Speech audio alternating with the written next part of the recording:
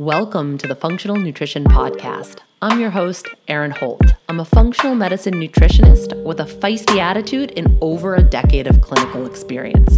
I work with women all over the world through my online programs, and I'm also the founder of the Functional Nutrition Academy, a 12-month practitioner mentorship where I help other nutrition pros level up with functional medicine methodologies.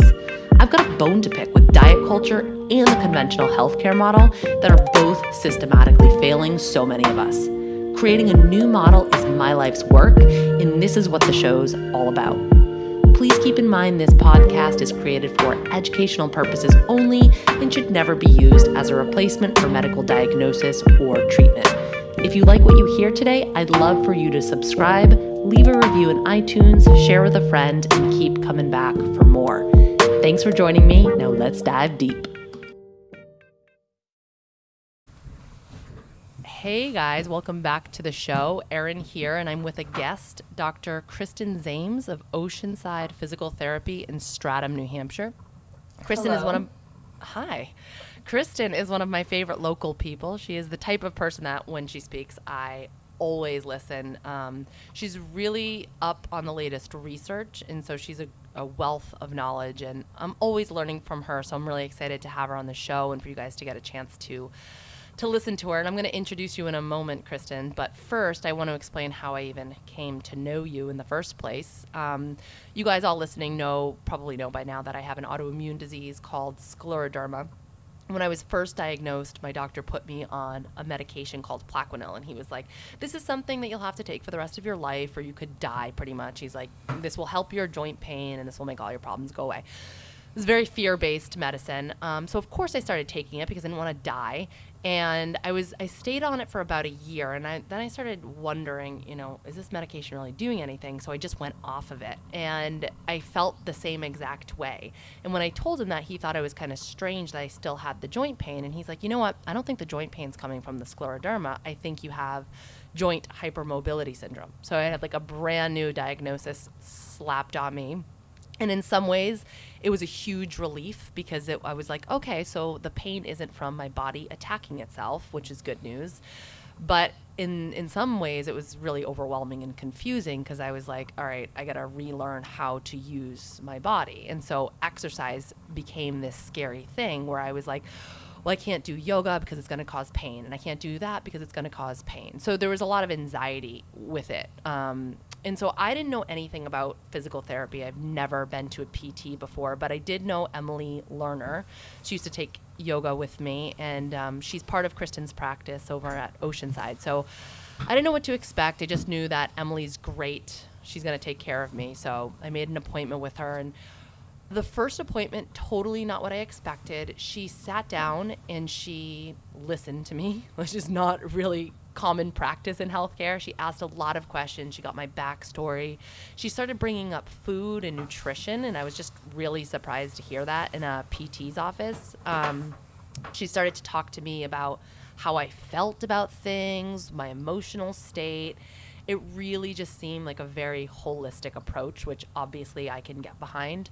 And at a certain point, she brought Kristen into my situation, and Kristen started treating me with dry needling, and really the two of them got me out of pain pretty darn quickly. And it wasn't just that they gave me a bunch of exercises to do and I was fine. It was that they helped me to restructure my brain around the whole concept of pain.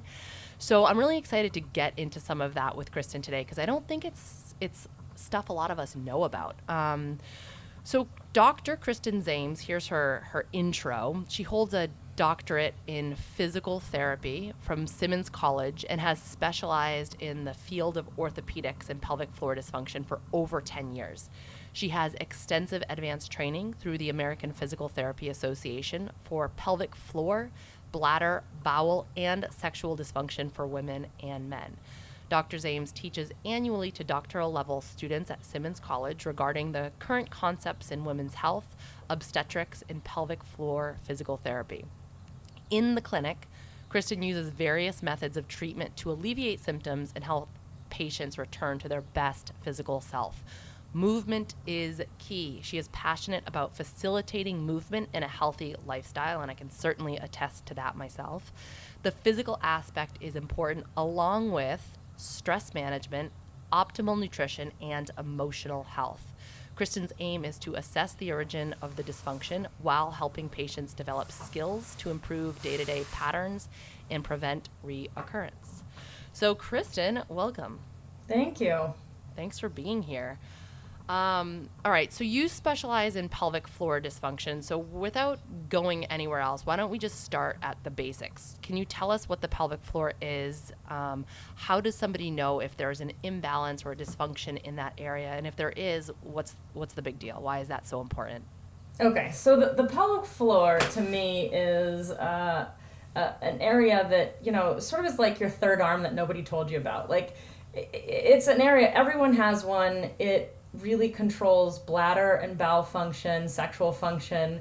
It's just a darn shame that nobody knows what it is and that they have one and what it does. Yeah, I mean, I'm a yoga teacher and I'm still like, I know it's there, I just don't know where.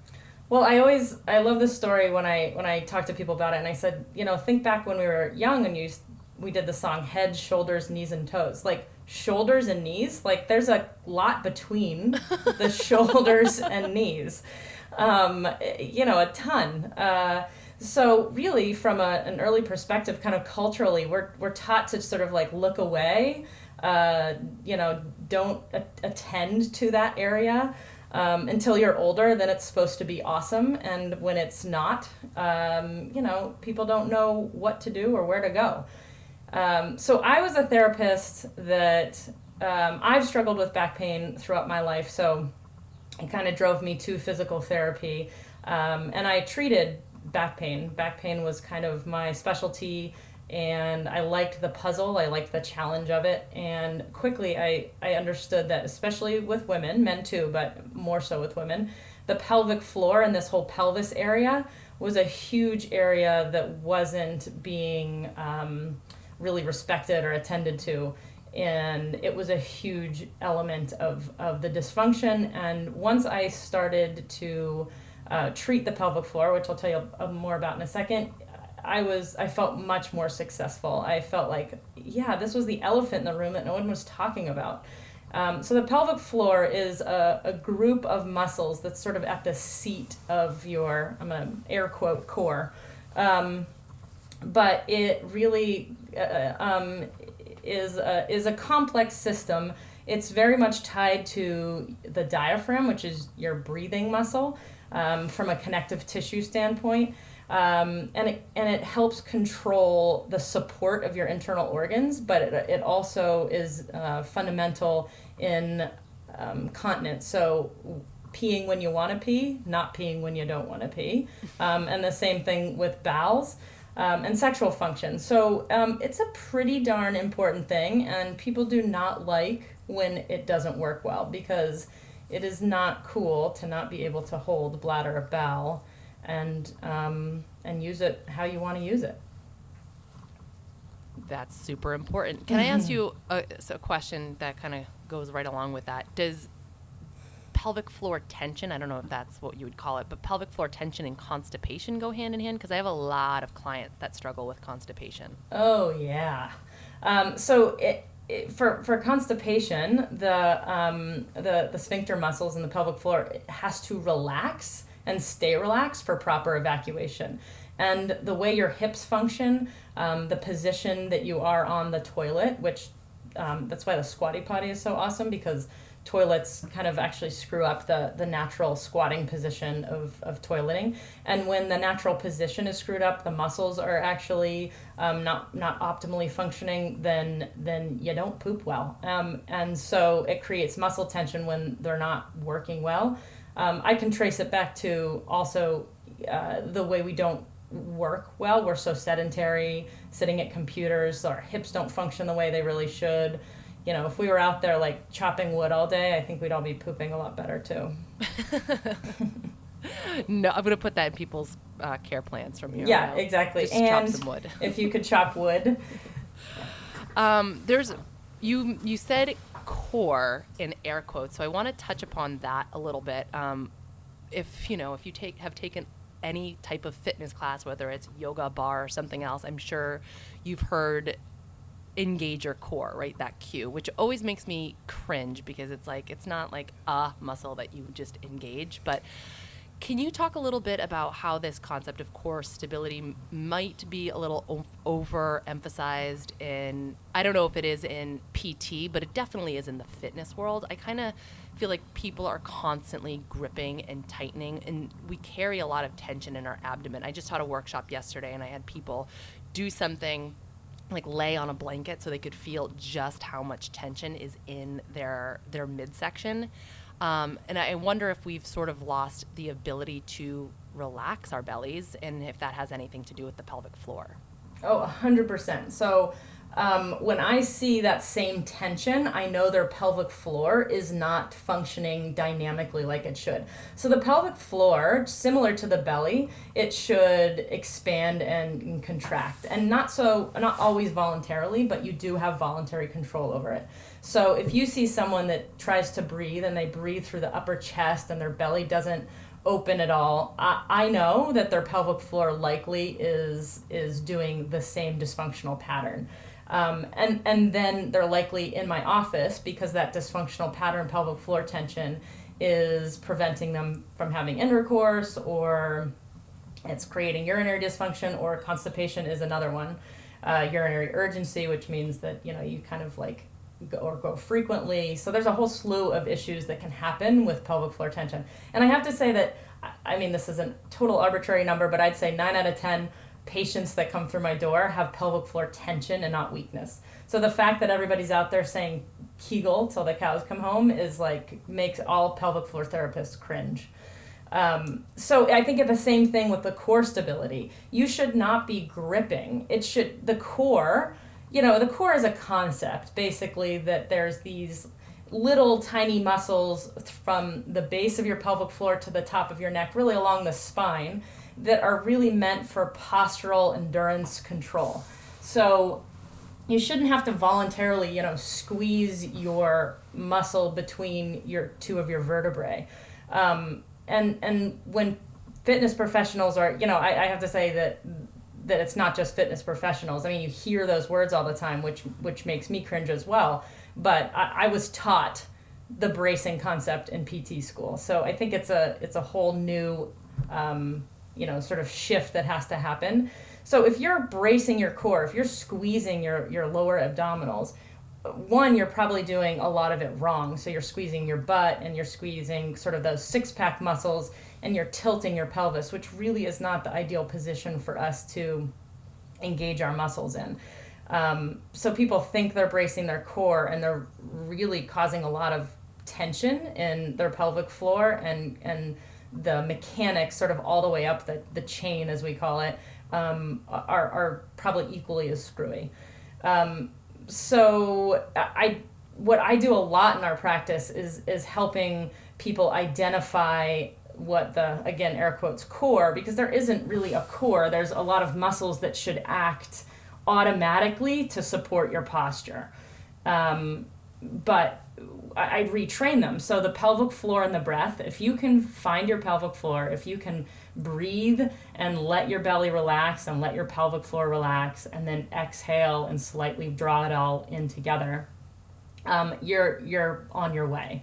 But this is a huge feat for a lot of people. And I can spend a couple months, depending on the person, just getting these concepts down. And I know we've reviewed some of these concepts, and like you're saying, and it's still fuzzy. So it's hard when you don't know what this area is, when it's head, shoulders, knees, and toes. And I'm saying, let's focus on that whole area between the shoulders and knees. Yeah, we just jumped right over that. You do teach classes at group classes at Oceanside about engaging the core, relaxing the core, the pelvic floor. Tell us a little bit about the classes, because that might be, if folks are listening and like, yeah, this sounds like me, they should probably come see you, or at least come see your class. And women especially, we have a lot of barriers, but to accessing healthcare. So One of the classes I teach, I've named it a couple different things, but basically it's from breath to function. So it's an awareness class. The way I look at it is I'm teaching people the ABCs of reading. It shouldn't be so challenging and thoughtful in the beginning, or eventually rather, but in the beginning it is to create some awareness. So I'm teaching, where is your pelvic floor? Do you feel it go up and down? Do you feel those belly muscles? Do you feel what your rib cage is doing? And then we slowly move towards various exercises, function, how you're moving. Movement is a very complex, there's rotation, there's reaching, your hips are doing one thing, every quadrant of your arm and legs are doing something different. So what I try to do is build conceptual awareness. So you can take these concepts and go to your fitness class, and you can take these concepts and do any exercise program and work around the house and just move. I'm trying to teach you how to move. I think that these should be more automatic functions, but the automatic nature of it left quite some time. I think school is unfortunately where it starts to go, where kids just sit a lot of the day.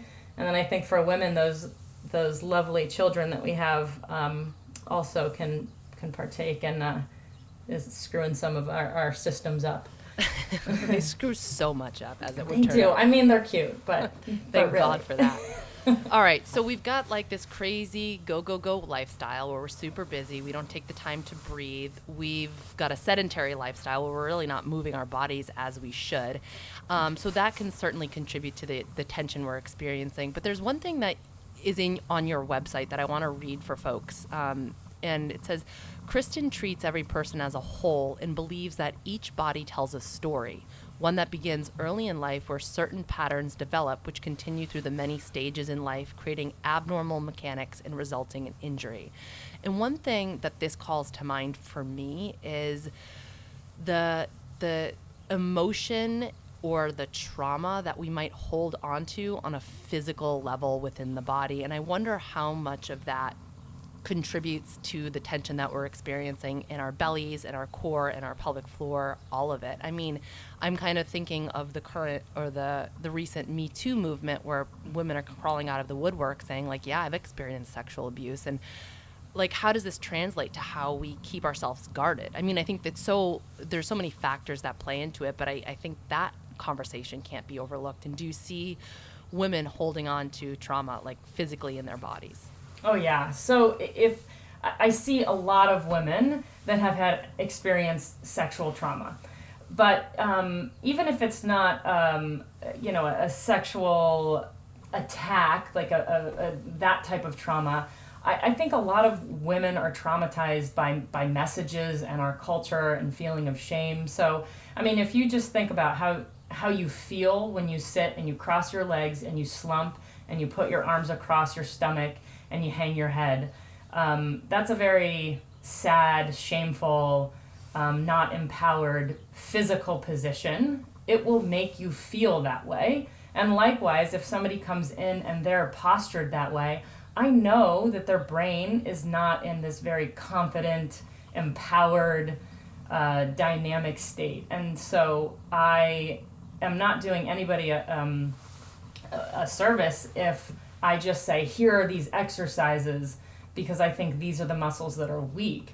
I know now that it is a much more complicated system. So if I don't incorporate all of that, I know we're not going to get where both of us want the person to be. So I think their story is a huge piece of the physical positioning from a very mechanical standpoint, but I can get into a lot of details from a brain perspective on how there's up and down sort of translation.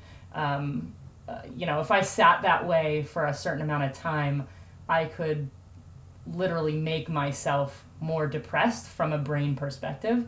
And so if I'm asking somebody to release their tension in their stomach or release their tension in their pelvic floor and they start crying, that makes perfect sense because emotional trauma is captured in the physical system and the other way around as well. So I just think of all the women who are here with even, I have women that have had eating disorders in the past. And then I'm asking them to relax their belly and relax their pelvic floor. And very quickly, feelings of, thinking, well, I need to hold my stomach in. I need to look a certain way. And that's been driven into them for a long, long time. And so me just saying, well, this is how you have to poop, or this is how you relax your muscle, this is how your pain's going to go away. It has to be part of that emotional state. And so often I'll tie a word to it. So if they're relaxing their belly and let's say they've had a trauma in the past, that's a really guarded safe. Right now it's safe, even though it's creating muscle dysfunction. We need to tie a safe word to it. So there needs to be some visualization or some empowerment. So when they're relaxing their belly, they actually feel, say, light, or there has to be something positive. So that sensation cannot be perceived as negative in the body or the brain, or else it's never going to happen. Does that make sense? Yeah, that makes a lot of sense. And you keep talking about the brain, right? So I think that let's talk about that a little bit more. Now I know that you see a lot of folks with chronic pain, whether that's pelvic pain or something else. I had chronic joint pain for probably about 4 years or more. I had SI joint pain too for a lot longer than that. So that's low back pain for those of you guys who don't know. But I remember, this is something that really stuck out in my head. When we were teaching the gut workshop a couple of months back, you said that pain is a decision the brain makes. And so I was curious what that what that means, and what does the brain have to do with it? I'm curious if you can explain this a little bit, and also explain how that's different than telling somebody what they're feeling and what they're experiencing is all in their head. Because I think that we've heard that, especially as women, we hear that a lot. I got that message most of my life, like, nothing's wrong with you, you're fine, it's all in your head. So can you talk a little bit about what pain has to do with the brain? Yes, everything. It is. Okay. So there we go. So the more I have investigated, I'm not a person who does well when somebody doesn't feel better. So I'm constantly reading and trying to figure things out. The brain and the research of the brain from neuroscience, rather, in the last 5-10 years have made significant advances because of real-time functional brain imaging. So really we can sort of see what's happening in the brain as somebody's experiencing pain, as somebody's experiencing grief. And this has really changed our understanding of the brain. So sort of the old concept is the brain records events, that certain parts of the brain are for emotion or sight or vision, and that the brain is a recorder, and that our consciousness is sort of what we remember. But that's not true. So the brain is actually much more complicated. The brain is kind of the creator. And what you know is really only the conscious aspects. But the brain takes in input. It's kind of this supercomputer orchestra. It takes in input, it assembles, edits, and assigns significance based on all those inputs.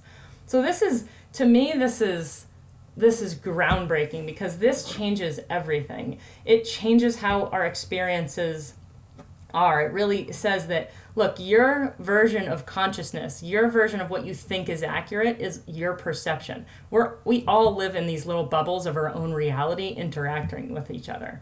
And that has led me to understand how I treat differently, how pain is part of this brain aspect. So let me tell you a story. This is a story I often tell just to sort of drive in this point of the brain. So Halloween, right? Halloween is a holiday-ish in the States. And it's perceived very differently by different people. So if your past says Halloween has been so fun, it was a time when I was a kid where we laughed and got candy, and gosh, it was just like one of the most fun days. Then when you're walking down the street on trick-or-treating night, you see everything differently. The jack-o'-lantern looks funny and silly. People are laughing.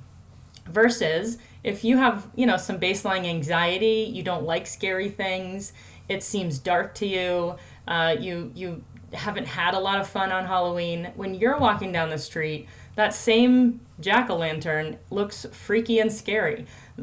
People coming toward you look more aggressive. It changes, and so the accurate recording isn't really what's happening. It's the interpretation of the brain. Does that make sense? Yeah, I was totally seeing some like bad acid trip with like all these like, Tim Burton-esque creatures coming at me. But yeah, I can totally see how your perception completely dictates your reality. Yeah, I always think of, I don't know if you've seen the movie Wonder. I haven't seen it yet. Okay, so he loves Halloween because he gets to wear, it's a kid that has grown up with a facial disfiguration, so his whole life has been, you know, how he interacts with kids, and it's been very challenging. So Halloween is a night where he's seen as, it's the best night for him. He wears costumes, he's just like any other kid, he walks around, everybody's laughing, and for him, like in his experience, Halloween is such a different experience than someone who might not like it. And literally they see different things. Their versions of reality are in fact different. And if you think of, you know, just one jack-o'-lantern with the same face, each one of them see it differently on a deeper level.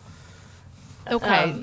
So to pull it back to pain, the pain is real. People are really experiencing the 100%. pain. All pain is real. All pain is real. So, but if you think of what is driving the pain, so the pain, just like the brain is not really a recorder of accurate, you know, events accurately. The brain does not just say, oh, hey, there's a tissue being damaged and that's what causes pain.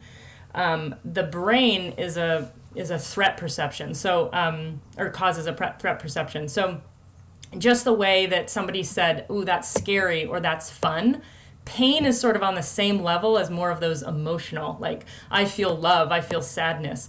Pain is in the same category that those emotions would be. It's a very complex, you know, orchestra. And so the brain actually makes a decision that there's a credible threat in the body.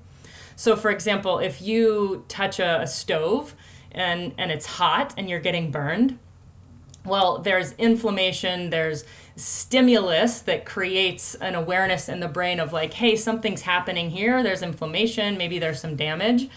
But also what your eyes are seeing is that my hand is on something hot, and there's a temperature change. So there's a lot of input that goes into the brain's decision to say, pain, please move your arm, you are getting burned. So that is a very fundamental protection. So pain is really healthy. You need pain. Those who don't feel pain do not have an easy time in life. So pain is a very important aspect of our protection.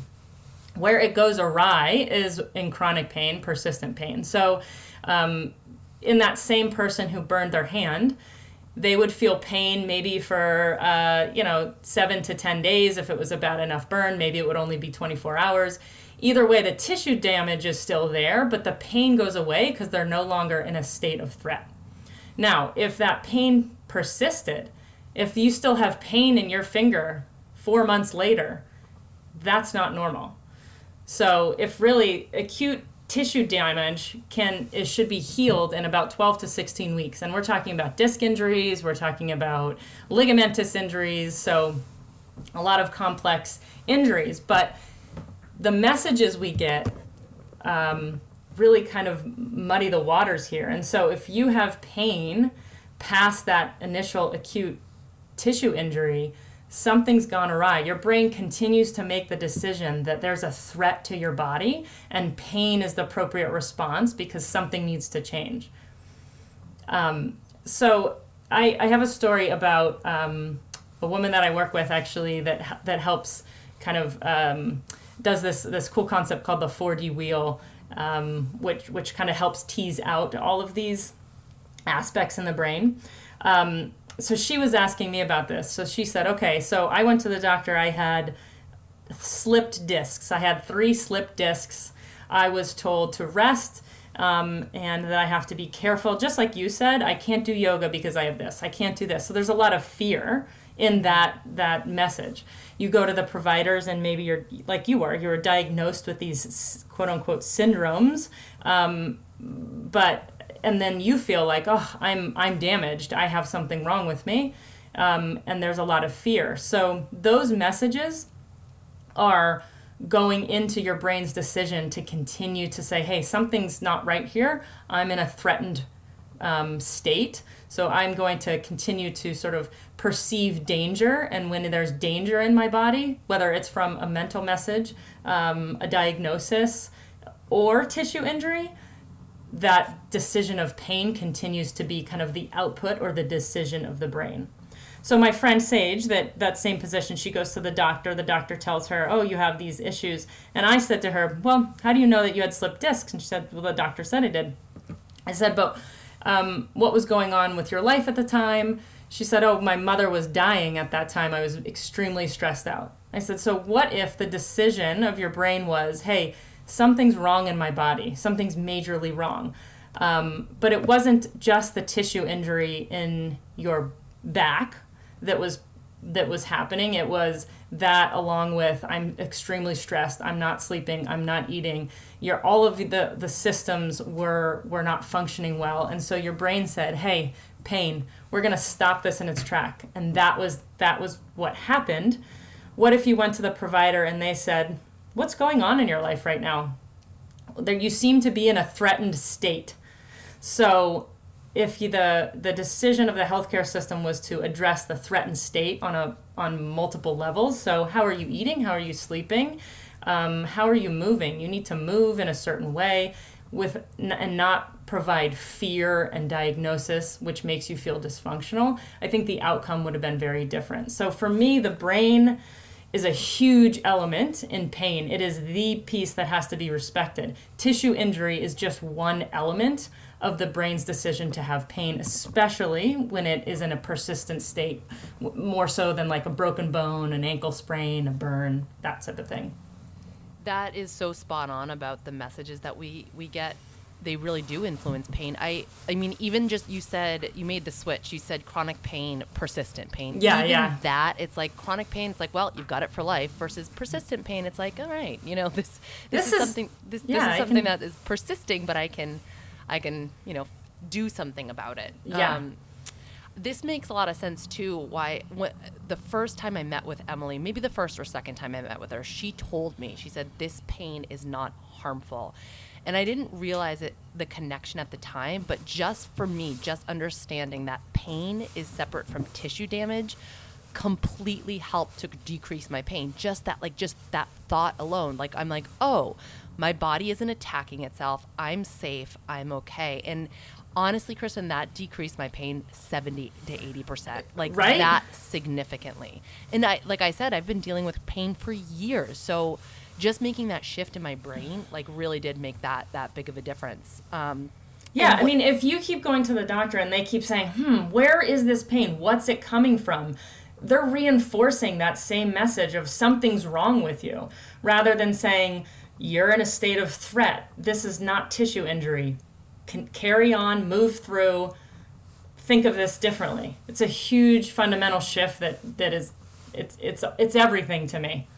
And if, fear, stress, anxiety really feeds this whole pain loop, and so many of us are running around like with fear, with anxiety, with major amounts of stress, no wonder why chronic pain is such a huge issue in this culture.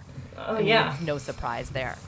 And I don't get, so why don't more people know about this, and why isn't this being practiced more? It seems like the only available intervention for people is surgery or medication, and there's very little education, if any. We have this idea that like we need to go to the expert in order for us to be fixed. It's almost the same message we get from diet culture, right? Like, you can't do this on your own. You need to go to the guru. You need to go to the expert. You need to go to the doctor. They will tell you what to do. They will fix you because you're broken and you need to be fixed. It's the same freaking message. So what's going on with the current model of care, and what needs to change? Well, our entire healthcare system needs to change. Oh, no big deal. No big whoop. No big deal. Yeah, it's backwards. It's we're you know, I think a lot of it stemmed from our sort of litigious culture that specializes everybody, but insurance reimbursement. So we have all these specializations, and everybody has this little box, and then patients think, I don't even know what box I fit in. So you spend a lot of time going to all these different specialties trying to have them fit in your box, and you don't always. I mean, most people don't. So this is why I see people 12 years later, and they said, or 4 years later, I've had this pain for so many years, and I've seen all these people. So I just think the whole concept's backwards. Now, I'm not blaming anybody. I think that all of our educations, our Western medicine education, is really rooted in the acute model. So it's based on medication and surgery. And then sort of, if you don't fall into that category, you fall into mental illness, which is a cultural problem, really, rather than understanding it. And then I think providers are under such productivity standards that they don't have 2 seconds to even talk to somebody or think or even learn new information, because it's all about the dollar, and it's just like they just have to keep seeing people every 10 minutes, and you just don't have time, which is, I've been lucky because I think with our practice, we're able to, sit with somebody for an hour. We're in a real position to say, okay, tell me about it. And then we get to pick up on other things. Oh, that, for example, if somebody tells me, I don't really feel this area, and then I start to say, tell me more about that. And then, it's the first time they told anybody about a sexual abuse encounter that they had when they were 18. And it's still a big piece of their puzzle. So those are important steps, and our current healthcare model does not support that at all. It needs to be integrated. It needs to be really more collaborative, and that takes time. And so until insurance systems or other creative solutions are here to support that and pay providers for their time, I don't know how it's going to change. Yeah, I remember the first time that I was actually listened to by a practitioner, and I just cried because I was like, oh my God, I've been waiting for 31 years for somebody to just pay attention to me and listen to me. It's such a game changer. I think there's such healing in that. And a lot of what you do is root cause resolution. It's taking the time to investigate what's really going on, what's happening, what's causing this, what's the underlying imbalance, versus saying, oh, okay, that's the symptom, we're gonna treat that, right? And that's obviously what I do as a functional nutritionist. And I think a lot of us that are really looking to affect greater change and more sustainable change are moving toward that integrated model. What do you see as barriers to that integrated model? What do you see as like a roadblock, and how do we overcome that? So I think a huge barrier is the payment structure. It's the insurance system. So I think that's the primary. I mean, if it was turned around and people were given some autonomy in how they drove their healthcare, it would be a game changer. So I think the insurance systems are a huge piece of it. But culturally, I think that there's a couple aspects that really could change. I mean, right now, in our culture, it's kind of a weakness to sort of seek care. I think women especially fall into this category where self-care is seen as selfish rather than helpful. So I think looking at caring for yourself as a way to sort of feed, whether it's good nutrition or good movement or even just being aware of what you need, that is not selfish. And I think that's a huge cultural barrier that we're up against. So that and payment, but I think what to do about it, I think this is why more practices are trying to collaborate and becoming integrated. However, I think there's a real barrier with the payment because, like our practice, we just had to go out of network with a couple providers because they just don't support what we're doing, and That's a really hard place to be. That's a real frustrating thing for me because I want everybody to be able to get this care, not just those who can afford it. But right now it's at a real breaking point, and until patients really start seeing that they don't have what they need available to them and start speaking up, it's not going to change. But I do think we're at a tipping point. I really feel positive about the change that's going to happen because we're in such a bad state. So one thing I started developing is a consulting model that is based on these neuroscience principles. And I think one area that could possibly sort of be an innovator and change is the corporations, because I'm not going to wait for these big insurance companies or the government to really have this trickle down. But each individual company may have a little bit more creativity to alter their insurance networks and then provide something that's a little bit more along these lines. I mean, imagine if you were supported by your company and you had, $1,000 that you developed your own plan so that maybe, you could see a nutritionist of your liking, you could go to a naturopath, you could maybe get a massage every other month, whatever it was for you that you thought drove your care. There's a lot to be said about that. Yeah, and we were talking about before the show started how that's so different. Just like you were saying, it's so different for everybody. My kind of care plan is going to look very different than your care plan, than Sally's, than Jane's, right? It's so individual. I had somebody, a listener, write in about Fitbits and Apple Watches and how challenging they are for her, because it just creates this stressful situation. Whereas my husband, for example, uses an Apple Watch strictly for fitness, and he loves it, and it's so motivating for him, and he loves having that feedback. But for somebody else, it could be a complete disaster, right? I would hate to have that on my arm every day. So for somebody to go into a company and be like, okay, we're going to track our steps every day, everybody. That's not going to work for everybody. So no, not at all. It's all about individual plans. And I don't know, it's more like the culture is more like blanket statement, okay, everybody do this. And that just doesn't work. It doesn't work, right? And the brain science, the neuroscience, I can tell you study after study that proves why it doesn't work and why the reverse will work. So if you're able to design your plan based on your own sort of Halloween story, based on your version of reality, then you're going to be more motivated. You're going to be likely to do it because it is based on your brain, your story. Which is the same thing when you go to a provider. You can't say you came to physical therapy and I said, oh, I know what's wrong with you. Here's what's wrong. And here's the 3 things that you need to do. Again, you're being told what to do. It's versus if you came and I said, okay, here's what I think is going on. What do you think? Did I miss anything? What do you want to be able to do? How can I help you? Oh, yoga's important to you? Okay, let's talk about how to do this and get back to yoga. So if I do it that way versus here's a bridge and 2 other exercises with a band, it doesn't translate to your story, and it's a huge piece of it. Yeah, that's pretty much what you guys did. I'm like, I'm missing yoga, and you're like, all right, we're gonna get you back there, like that. You just listened to me and responded accordingly, which is shocking. So it shouldn't be shocking.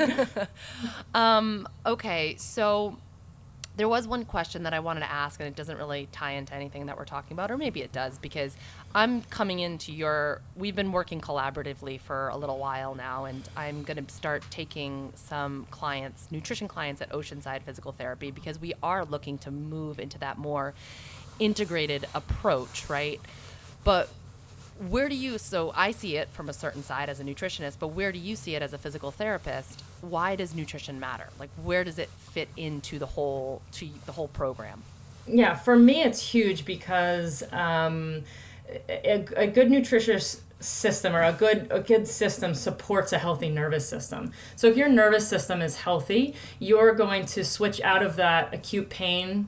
You won't go into persistent pain. So there won't be a baseline level of inflammation that might be giving your brain danger messages. And then, so somebody pinches you and it actually hurts more, or the brain makes a decision for pain quicker because you have IBS.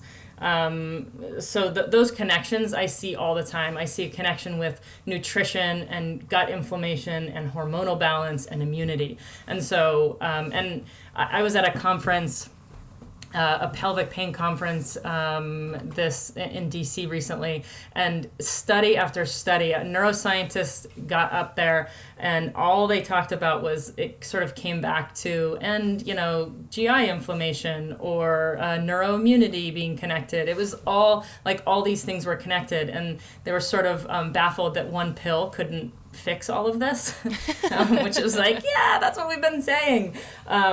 So I think there's just so many people with an underlying, our nutrition isn't good, school nutrition is awful, so they're coming into me in kind of an inflamed danger state, and I think that a lot of that starts with the gut. So if somebody comes into me and they're saying, well, I've, my bowel movements are regular, and I eat, quote unquote clean, and I feel really good, energy levels, I rarely get sick, that type of person, but I have this like gnawing thing. That gnawing thing is a lot easier to treat on a sort of a baseline nutritious, healthy nervous system than if they were in a very inflamed state. And I think you'll probably attest to that because you were actually quite easy to treat. Yeah, that probably it does explain why I was like, one session I walked out, I'm like, 80% of my pain is gone. This is glorious. We were like, great. Yeah, I mean, diet, we say it all the time. Diet really is that low-hanging fruit. Like, if you can manipulate your diet, if you can change your food and get good results, well, that's phenomenal. That's such an important place to start. And it really does make such a huge impact. On the flip side of that, and what I've sent clients to you, because if I've been working with somebody and we've tweaked their food and they're still experiencing this chronic pain, it needs to go deeper, right? And right. They need to change their story about pain in their head. And that's where I think you come in. So it really kind of goes both ways. One thing I want to announce to everybody is that we're going to be doing, the last gut workshop we taught was sold out, standing room only. So we're offering another one at Oceanside. It's going to be on January 27th. That's a Saturday. And so if you guys are interested in hearing more about this connection, and there is a really strong connection between gut health and pain, gut health and pelvic floor dysfunction, gut health and really anything. The easiest way I can describe depression, anxiety, all of it. I mean, all of it. If there is inflammation at the lining of the gut, if there is an immune response at the gut, then that inflammation and or immune response can travel anywhere in the body. That's why brain fog is linked to gut health. Eczema is linked to gut health. Pain during sex linked to gut health. All of it. You can kind of see where I'm going here. It really impacts the entire overall body. And so I'm looking forward to leading that workshop again, because I think it's a real eye-opener for a lot of people to start to connect the dots. Yeah, for sure. It's, I mean, like I said, if it can be kind of this collaborative approach where we work on some things, then the nutrition is sort of becoming more robust. I think the pathway is much easier. It's a much quicker time to recovery for sure. All right, cool. Well, do you have why don't you tell people where they can find you, what any programs or projects you have coming up, anything you want to close out with? Yeah, if you're in the area, I mean, Oceanside Physical Therapy, we have 4 brilliant therapists, and we are all very versed in the pain cycle, brain. If you've been struggling with a condition, you feel like you haven't been listened to. Not only can we see if we can help you, but we can help be advocates for you in this crazy system. So we have classes. We do kind of unique classes. I do the class I talked about. We do a restorative yoga that's really geared toward the central nervous system and the pelvic floor. Wait, time out on that, because you just sent a video out yesterday that I was like, everybody in the world needs to see this. It was only a minute, but what you said was so bang on. Can you just talk about why somebody needs to try restorative yoga? Okay, restorative yoga, people think, well, I'm just laying there, I'm not burning calories, which is just, it's like the cultural message that we've been drilled. It's It's just backwards. If you can reset your nervous system, if you can learn to be aware of your body and breathe and slow your brain and body down, everything works better. Your gut works better, you digest better, you're happier, you're focused.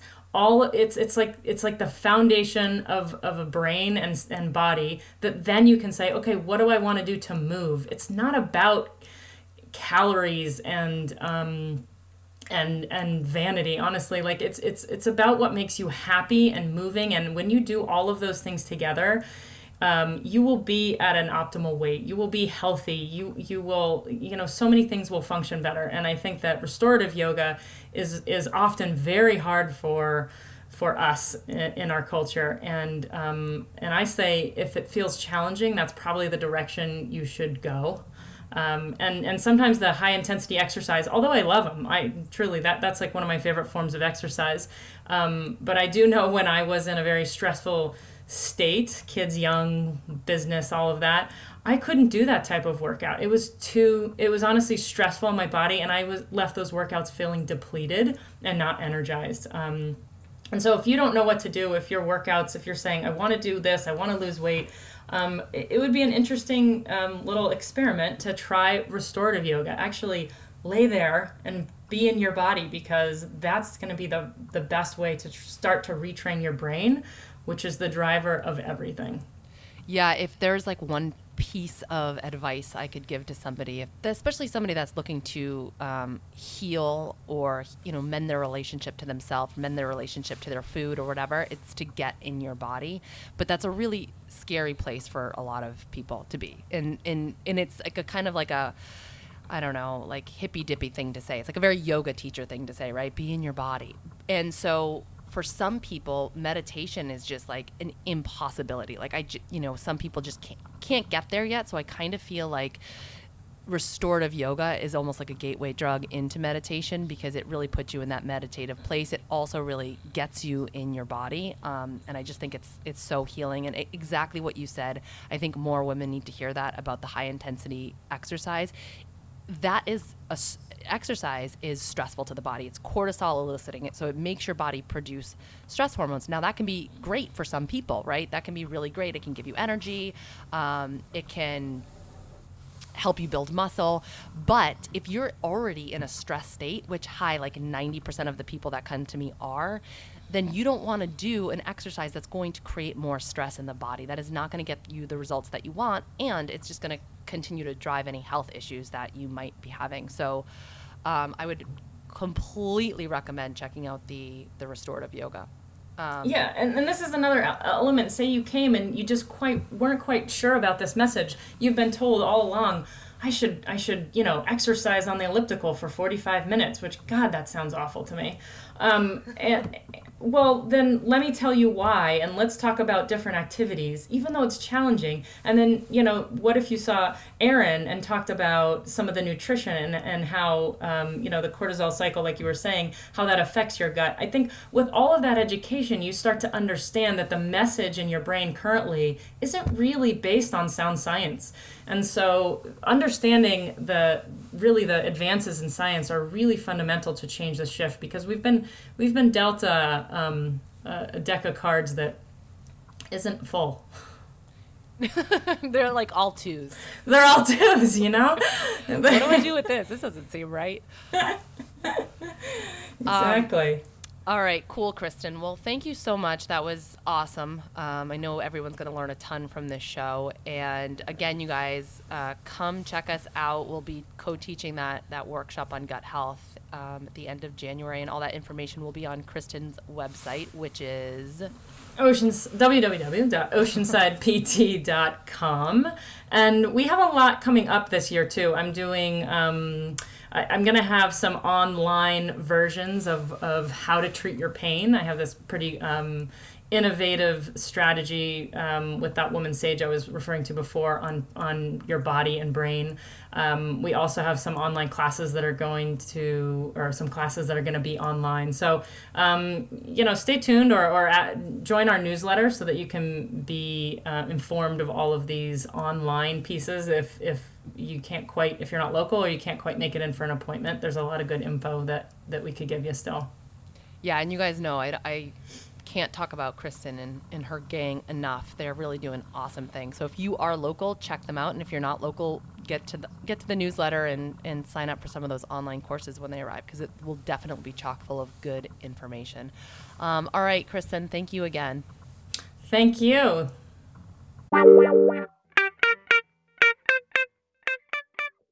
Thanks for joining me for this episode of the Functional Nutrition Podcast. If you'd like to submit a question to the show, fill out the contact form at erinholthealth.com.